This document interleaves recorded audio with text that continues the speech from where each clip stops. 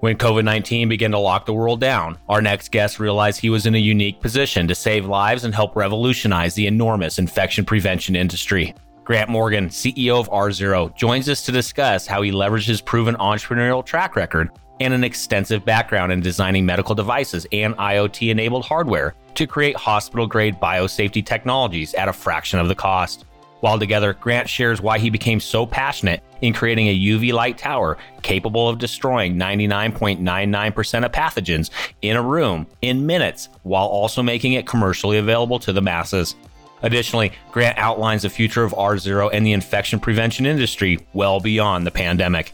Join us for this illuminating conversation as we continue to work together to move the health of our nation forward. Let's go.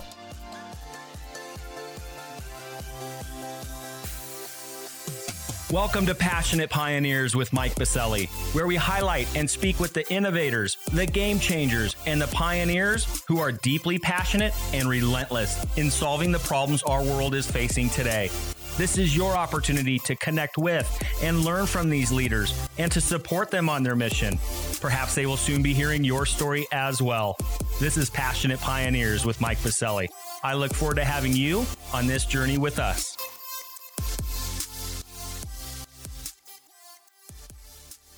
Hi, Grant. A big welcome to our podcast. Hey, thanks, Mike. Really glad to be here and excited to chat today. Well, Grant, I'm fired up and I'm honored to be able to spend time with you today, given your passion to democratize access to hospital-grade biosafety technologies, especially given these trying times we're living in with COVID-19. But before we roll up our sleeves and cause a little good trouble together, a bit of housekeeping. While listening to any of our episodes, please take a moment to subscribe to the podcast so you will automatically receive episode updates in your podcast player.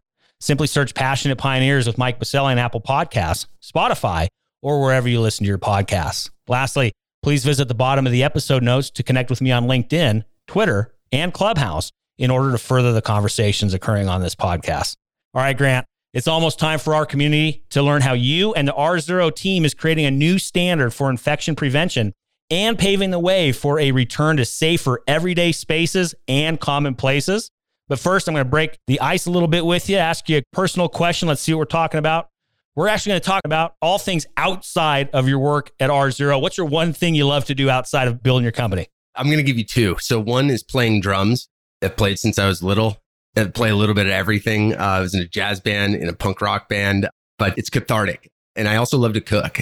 I won't claim to be the best in the world, but it's formulaic. It's very calming to me, and you get to eat the product of your labor. So love it.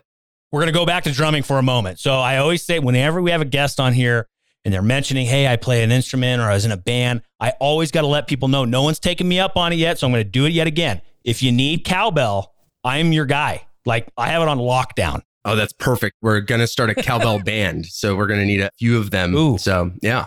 All right. Well, call me up. I know you're in Salt Lake City now. I'm just a hop, skip, and a jump from Denver. So you let me know. I can be there in a moment. Anytime, I got you. Cowbell's ready to rock for you. Awesome. I love it. And then cooking. You know, a lot of people have taken up cooking.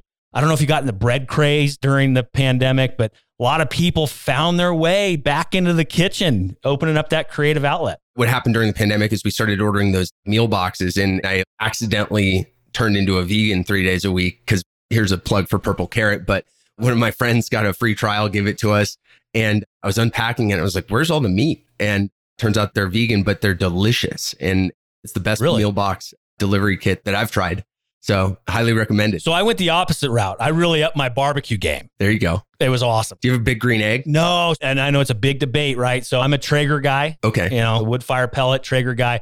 I've heard a lot of great things about the big green egg, but I'm all in on the Traeger. But yeah, I got really creative in the barbecue pit over this past year. That's for sure. Awesome. Drumming, a cowbell, and cooking it is, Grant. As always, fun to talk a little cowbell on the podcast. I've done it a number of times now. One day, somebody's going to pick me up on that offer there. So thank you for sharing your love of drums as well as cooking, Grant. And I'm looking forward to discussing all the wonderful work happening in the R0 camp after we get back from thanking our community champion sponsor.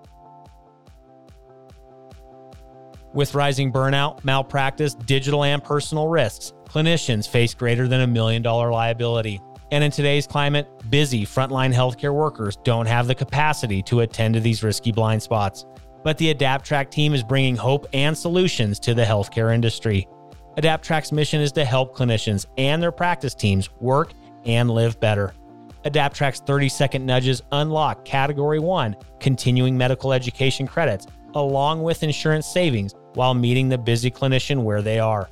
On Clubhouse, during weekend nature walks, through Olive Helps, from this podcast, and over 3,000 additional work-life moments.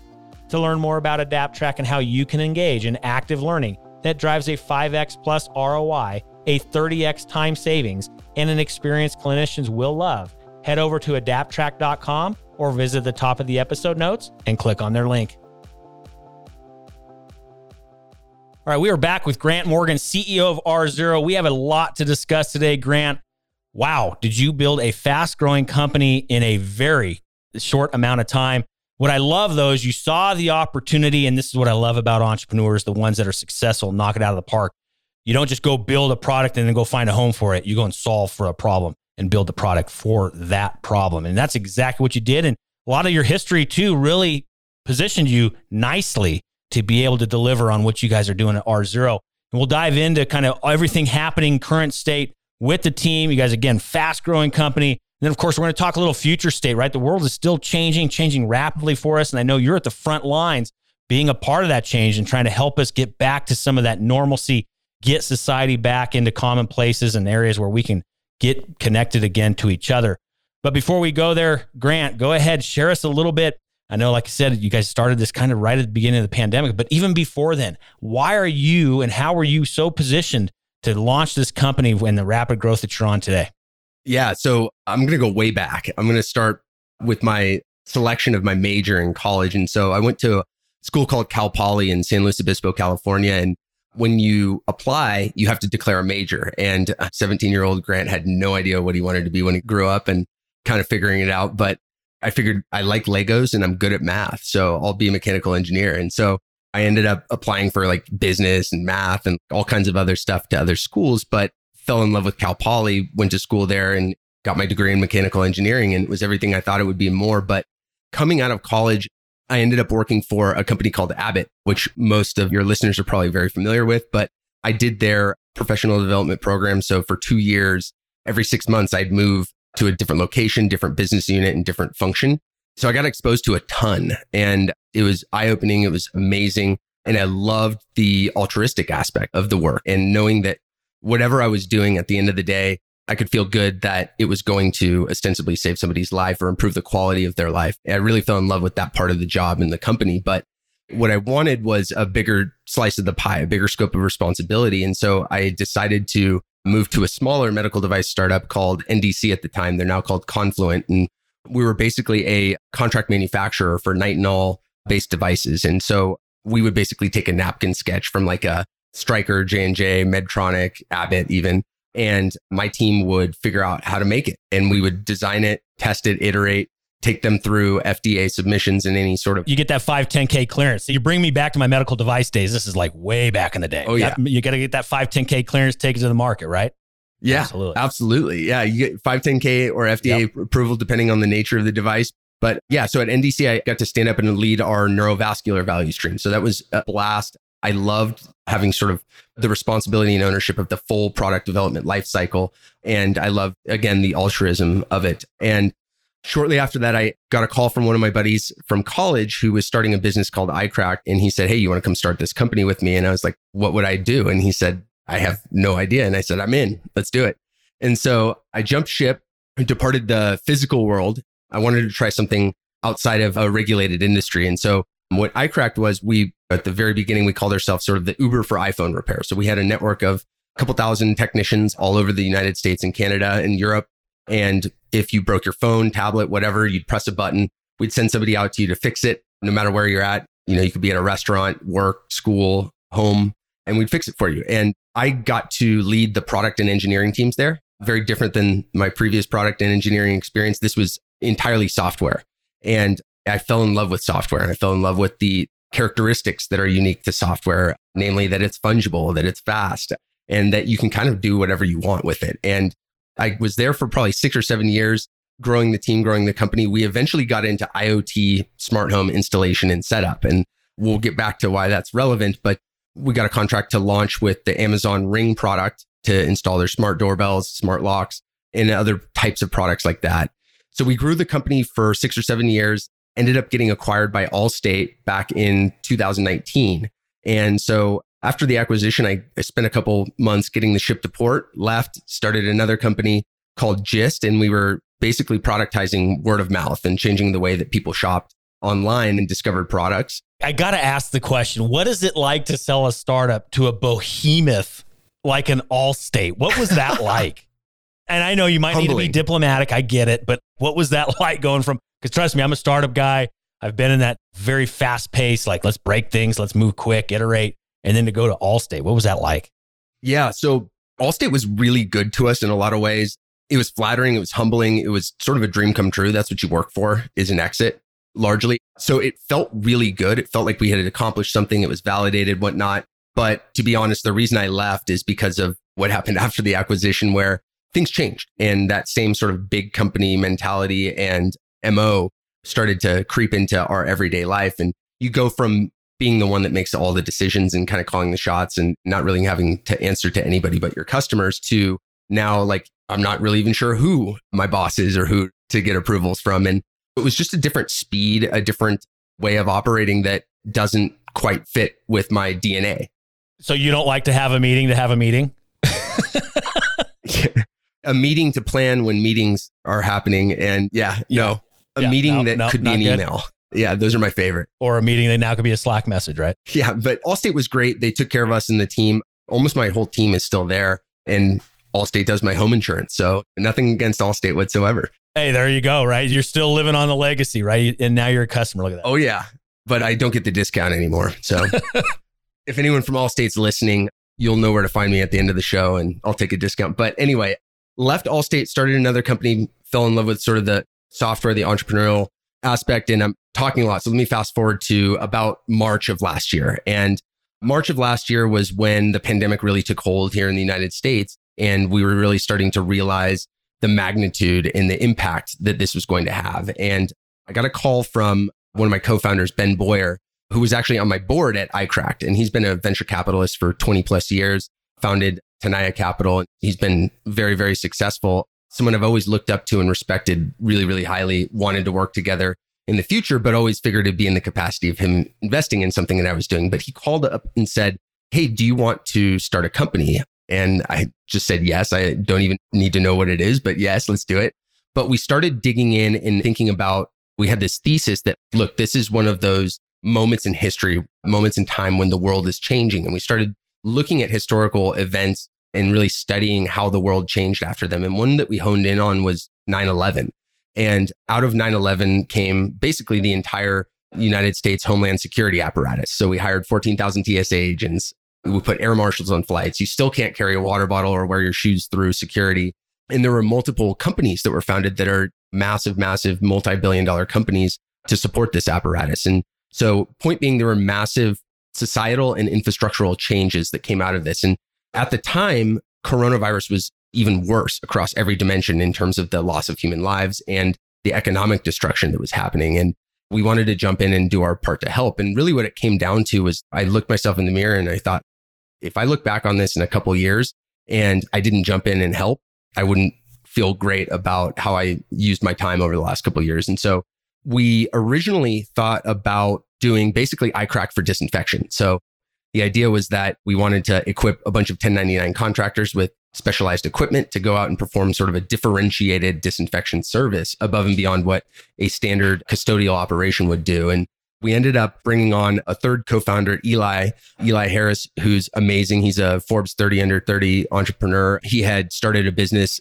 in China that he had just exited. So he was a free agent. And I actually met him at iCrack too. He was at DJI, the drone company, and we conceived of this drone repair program. It never materialized, but he's one of those other people that you keep in your back pocket and try to figure out how to work together in the future. And this is it. So I'll stop there. I can go through kind of the story of the company and how we came to be, but I'll take a breath real quick. No, I appreciate that, Grant, because I think it's important to set the stage, right? I mean, it's amazing to hear that journey from leaders like you that have been there and done that, have seen those exits and are always looking. hey, what's next? What are those problems that need to be solved? And going back, you made an unbelievable comment, and I couldn't agree more. My father-in-law says it all the time. Necessity is the mother of invention, right? And if you think about what you said, what happened in the early 2000s with 9/11, actually, if you look at big historical moments in time, when you have major economic collapse, look at the Great Recession of the late 2000s, tons of multi-billion-dollar companies have spun out of that time, right? Because the pressure created that mother of invention, if you will, right? And so I agree with you. We are at a moment in time right now, and I say this a lot on the podcast. Of course, the pandemic has been an utter tragedy. It has been horrific on so many levels, from mental health, obviously the physical side of things, for people's well-being. It is economic. I mean, it's just been devastating. But I know without a shadow of a doubt, there's going to be so many phoenixes that rise from these ashes. And we're talking to an entrepreneur right now that's doing exactly that. What were you going to say, Grant? Yeah, we're doing it. But I think going back in time even more, you look at like the 1918 Spanish flu 100%. Pandemic, that's where we got hand hygiene. Modern hand hygiene came out of the Spanish flu, and it was Florence Nightingale and the American Red Cross. And they had an observation where in certain hospitals, there was an extremely high mortality rate for mothers giving birth. And it was astronomically higher than the hospitals next door. And the observation she had was that some of the doctors were going straight from doing autopsies to the delivery room, and they were passing infections. And so what ended up happening was, at the same time, it was World War I, and the United States government wanted to make sure that the troops were safe. There's a national security issue. So they came to the American Red Cross and they say, what do we do to keep our troops safe during this pandemic while they're deployed? And she said, wash your damn hands. And so you had all these, I think it was something like 30 or 40% of adult males in the United States were actually in the military. So they got trained and conditioned to wash their hands regularly. So when they came back, that plus the campaigns that were being run, we adopted hand hygiene. So there are going to be similar changes. We're seeing them already setting in even now, just a little bit over a year since the beginning of the pandemic. But what we really wanted to focus on was, how do we solve two problems? One is safety, the other is trust.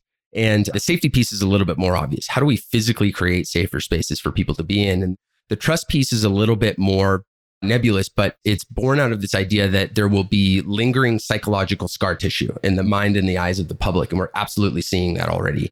So our thinking was, well, how do we create spaces where people are not only physically can be safe, but also feel safe? And so that's a big part of what we're doing as well. But when we first started the business, we had kind of stumbled into who is now our chief scientist. His name's Dr. Richard Wade. He was the head of Cal OSHA for over a decade. He's taught at Harvard and Oxford. He is a risk management, occupational health and safety, toxicology expert.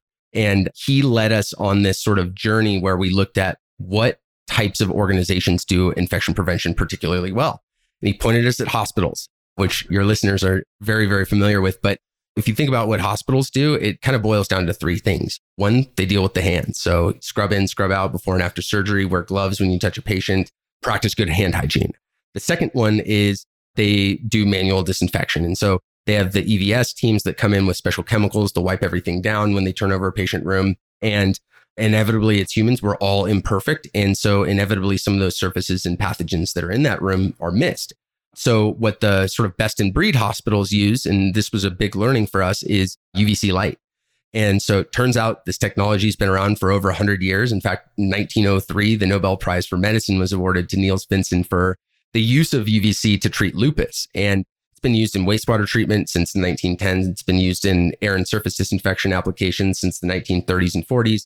And there's a mountain of scientific evidence proving its efficacy, its germicidal efficacy. And so we were thinking to ourselves, well, why doesn't this exist everywhere? Why is it just hospitals? And so when we dug in, we started realizing how expensive it was in hospitals. And so these devices are sold to hospitals for anywhere from like $60,000 to $125,000. And being a mechanical engineer, I'm looking at it and thinking, that's a light bulb on wheels with the timer. You know, in healthcare, actually, like an aspirin sold for like $300, like one aspirin, like it's just ridiculous. And I have no problem saying it because we have to fix these issues in healthcare. Everything is like 1,000x the cost of like what it would be outside of healthcare, which is just ridiculous in and of itself. But carry on, because I couldn't agree more with you. I've been in this space. I've seen it. I know exactly what you're talking about. So we thought the idea was dead in the water for the company. I mentioned earlier, we were going to go build the Uber for disinfection, the iCrack for disinfection. And we were like, we'll never be able to afford as many devices as we need. And we're going to give these to contractors and they're probably going to break all the time. Like, this is over. That weekend, I spent some time digging in to try to figure out, why are these so expensive? Can we make one? And so I found some open source plans from a biolab at MIT, and it had an open source BOM with links to buy all of the components. It open sourced the software to control it. And it was like $175 to make it. And so looking at this thing and thinking, okay, this isn't exactly what we're going to build, but now I know what components go into this and we can absolutely build these. And so I called Ben back up and I was like, Ben, you're going to think I'm crazy, but we're building lights. And he's like, yeah, you're nuts, but I'm in. And so the rest is history. But the idea was, we wanted to adapt this hospital grade technology and build something with the same or higher efficacy as the devices sold into hospitals, but bring it to the masses. And along the way, we kind of stepped back and we assessed the market, thought about who our competitors would be. And what we kind of realized was, our competitors aren't necessarily the UV companies. It's much bigger than that. It's more infection prevention in general. So think about the Cloroxes of the world, the Ecolabs of the world, Diversey, SC Johnson, all the way down the list.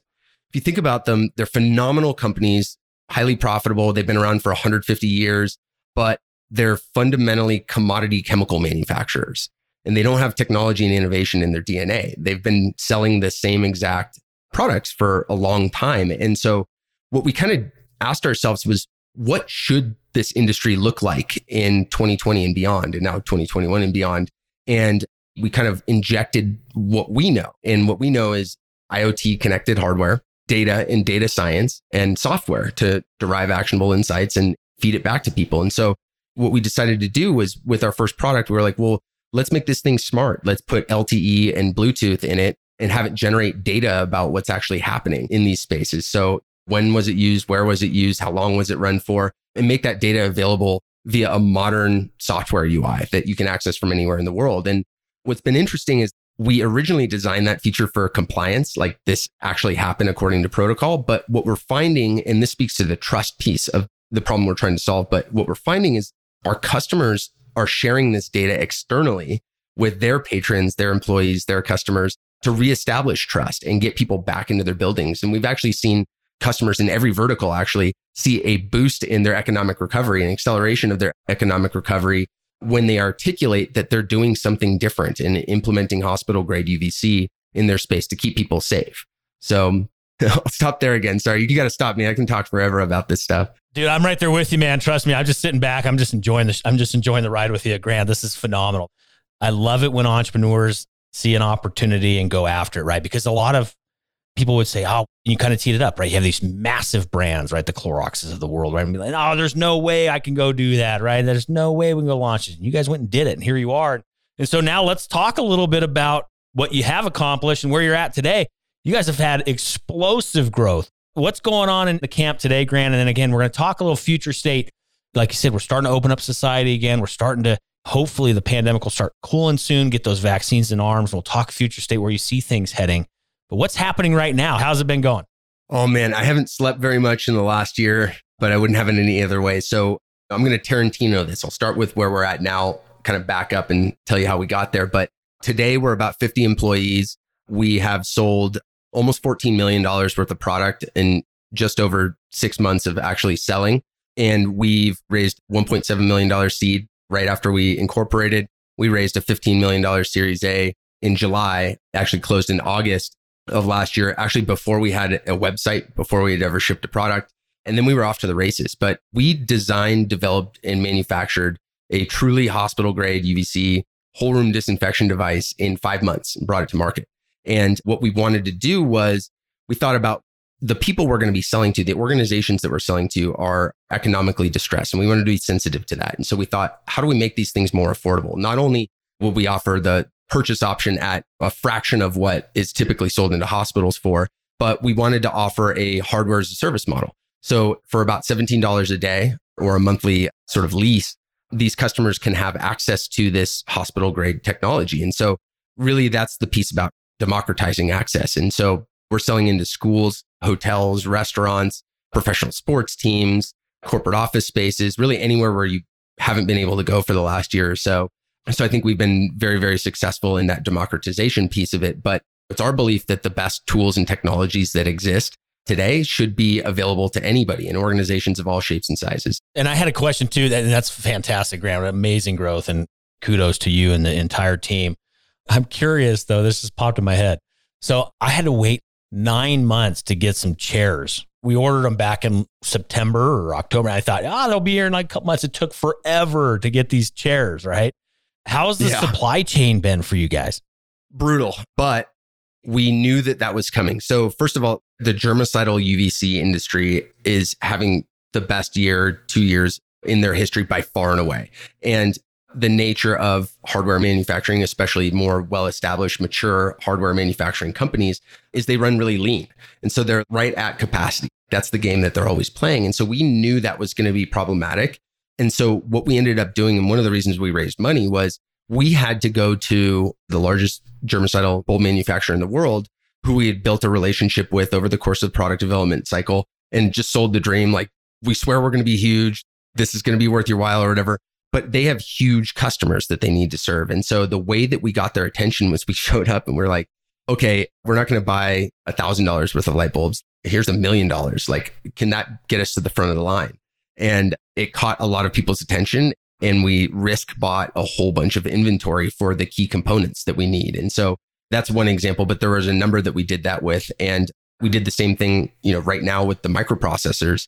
The car dealership the other day, they said, we're not getting any more of these cars for another 6 months. So if you want this one, you better get it. And it's a worldwide shortage. And so we've been lucky enough to have the capital to be able to do that kind of thing. And really what it came down to is like, there are lives at stake here. And we cannot be selling something to a customer and telling them, we'll get it to you in 12 weeks. What really kept me up at night in September, October, right when we launched, was we were ramping up production and we were 2 to 4 week lead times at the time. And I kept thinking, what if one of these customers has an outbreak in the time that it takes to ship them their device? And we could have done something about it. And so now today, we're actually probably 3 or 4 weeks after launching, we were shipping devices the same day they were ordered. So we could get them anywhere in the United States within a week or so. And so we've operated with that level of urgency, like we're in a pandemic, because that's what's needed right now. So next time I go back to the furniture store, I'm going to order 63 chairs. Is that what you're telling me? Yeah. You just got to order a lot of chairs. Yeah. Or go get a bunch of buddies that have chairs or that need chairs or whatever. But yeah, it gets a lot of people's attention. That's absolutely brilliant, Grant. Well played. I had this question. I'm like, I hope he has a good answer for this, because I'm like, how the heck are you pulling this off during these times? So well thought out, a good strategy. I love it. Let's turn a little bit now. Let's talk a little future state, right? Things are changing rapidly. And hopefully we're going to get back into society and get back to some normal times. What I would give to get back into a baseball stadium and just watch some pro baseball, the nice ice cold beer in the hand, right? Just even that right now would be awesome, right? So what's going to be happening? What are you guys seeing on the horizon? Where are things going to be? I mean, heck, even in the next 6 to 12 months, right? And let's not even talk next 3 to 5 years. Where are you and the team seeing things heading? What do we need to be contemplating? What do we need to be keeping top of mind? Especially as, I told you earlier, a lot of amazing leaders that are pushing the healthcare industry forward, tuned in this podcast, rallied around it, and rallied around our guests just like yourself. What do we need to be thinking about? What do we need to be keeping on the horizon? Yeah, absolutely. So one of the observations we had when we started this business, fully admit that the catalyst for starting this business was the coronavirus. And when we started it, we're like, yeah, we'll figure out what to do after coronavirus. The deeper we got and the more layers of the onion we peeled back, the more we realized this is way bigger than coronavirus. We as a society are terrible at preventing the spread of infectious disease in public places. And the evidence of that is that 40 million Americans get the flu every year. And somehow we just accepted that that's normal. Like, that's crazy. MRSA staph kills more people every year than Parkinson's, AIDS, and murder combined. It doesn't have to be that way. And so we're taking this opportunity to say, look, we can do this better than we ever have before. We can keep people healthier. We can keep them more productive, put more life in their years, so to speak. And so if you think about the implications of sick days on an organization or on humans, not the human life component of it is arguably the most important and obviously the most important. But if you think about running a business, the average cost that a self-insured employer pays per employee per year is about $22,000. That's crazy. And if you think about the cost of a sick day, it's not just the direct and indirect healthcare related cost, but it's the lost productivity and the opportunity cost of someone not being in the seat. For organizations like schools in California, for example, I know that because in my backyard, but in California, it costs a school on average about $1,300 a day to have a substitute teacher. And when a substitute teacher comes in, there's a correlation between substitute teacher days and reduction in standardized test scores for that school. And that impacts their state funding that they get as well. So it's a big issue. And if you think about the costs of any type of a company, people have been optimizing their energy spend to operate their building, for example. So people outlay tens of millions of dollars to put LED lights, energy efficiency gains to optimize maybe 5-7% of their overall company spend. Well, the biggest spend is headcount and people. So what we want to do long term is reduce the spread of all infectious disease, like the flu, the common cold, E. coli, MRSA, whatever's endemic to our customer spaces. And we think we can do that a lot better. And there's evidence that we can. And if you look at I love the CDC's branding of this, but the flu view, if you go look at it, I think last week we had 11 confirmed cases of the flu in the entire United States. South Africa this year had 1 confirmed case of the flu when they typically report millions. So point being, what we're doing is working to prevent the spread of less infectious diseases. So the way we look at it is we're honing our battle axe on the toughest, most infectious, not most infectious ever, but one of the most infectious diseases that we've ever seen. And so we're going to apply the same concepts, the same tools and technologies to prevent the spread of all these other more common pathogens in public spaces and keep people healthier. So exciting. I appreciate the view into the future and where you guys are heading as a team. I couldn't agree more. I mean, right, we've even heard Dr. Fauci, his dream actually coming out of the pandemic is that he hopes that people stop shaking hands. To get to your point, right? He literally said that. He goes, we need to stop this shaking hands business. I think he said in a recent podcast interview, right? To your point. So it makes me want to give him a hug. Right. Instead, we're not shaking hands. Everybody wants to give Dr. Fauci a hug. You guys are amazing. He's a hero. Exactly. Well, that's awesome. And thank you for sharing a little bit of what's on the horizon, Grant. Now let's flip the script on you a bit. Obviously, as I mentioned, we have incredible leaders rallied around this podcast that are pushing this healthcare industry forward, not taking no for an answer, and want to make sure that we get an opportunity for them to be helping all of you. So what's one problem, need, or question that you and the R0 team have that we can be helping you with? I'm going to cheat and give you more than one, but first and foremost, we would appreciate any sort of introductions to hospital systems, academic institutions that are willing to do studies with us. Because one of the things we're trying to do is actually prove that our platform, our devices, when installed together and in concert with each other, can reduce the spread of infectious disease. And so we want reputable academic institutions to help us conduct the science and learn about what we need to do, improve our platform, and actually achieve that goal. So any intros to hospitals, to academic institutions, research institutions would be helpful. Sales intros, if you know a hospital that wants to implement something like UVC for infection prevention but can't afford it, we're about 1/5, 1/6 the price of the typical hospital grade systems. And then the last thing too, if this is a compelling vision for you, come join the team.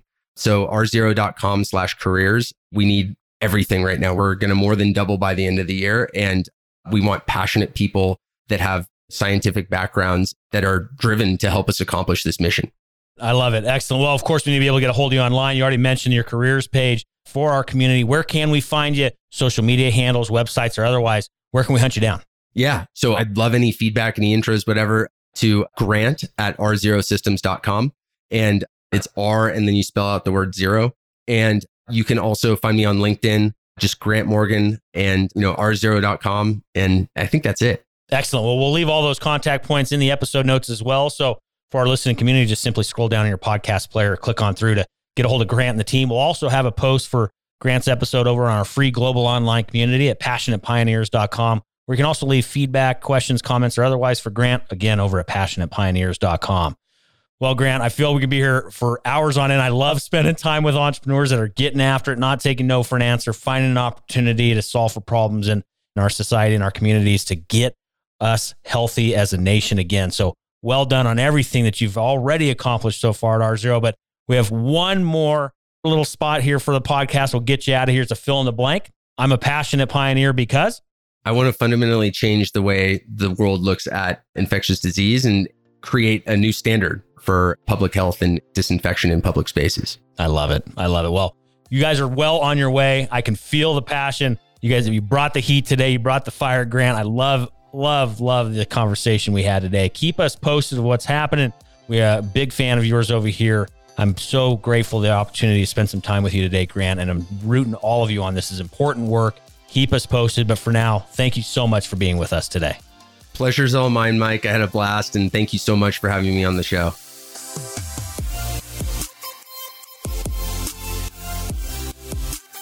Thank you for joining us today on Passionate Pioneers with Mike Biselli.